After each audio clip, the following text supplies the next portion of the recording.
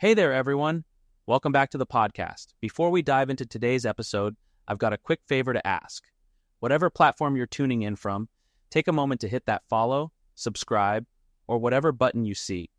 That way, you'll be in the loop whenever I drop new content each day. And if you're feeling generous, a 5-star review would mean the world to me. It's the ultimate boost to help this podcast grow. Thanks a bunch. With that being said, thank you. Let's get into the episode.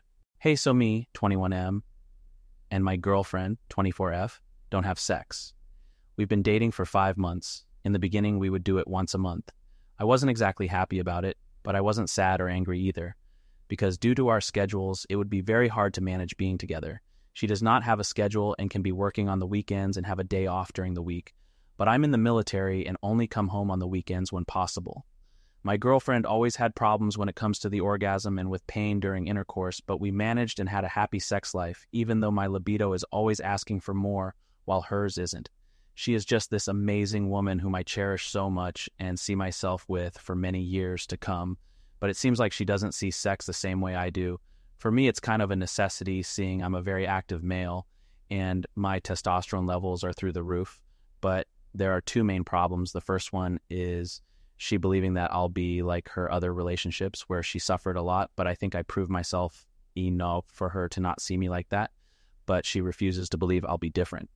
The second one is that 2 months ago, she discovered that she had 2 being tumors in her uterus, and since then seized every type of intimacy.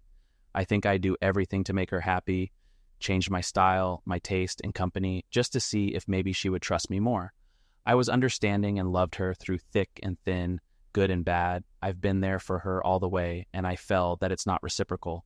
For example, yesterday we went out with some friends, and she was just so happy talking about how and how many times she did it with her last boyfriend, all while I was listening to giggles and comments from our friends. When I left her home, I told her that that topic made me uncomfortable, and to not mention it again, she just brushed it off like what I felt wasn't valid. What can I do more? Am I the problem? I've been bombing myself a lot lately. Is it too much to ask for some love and security from her?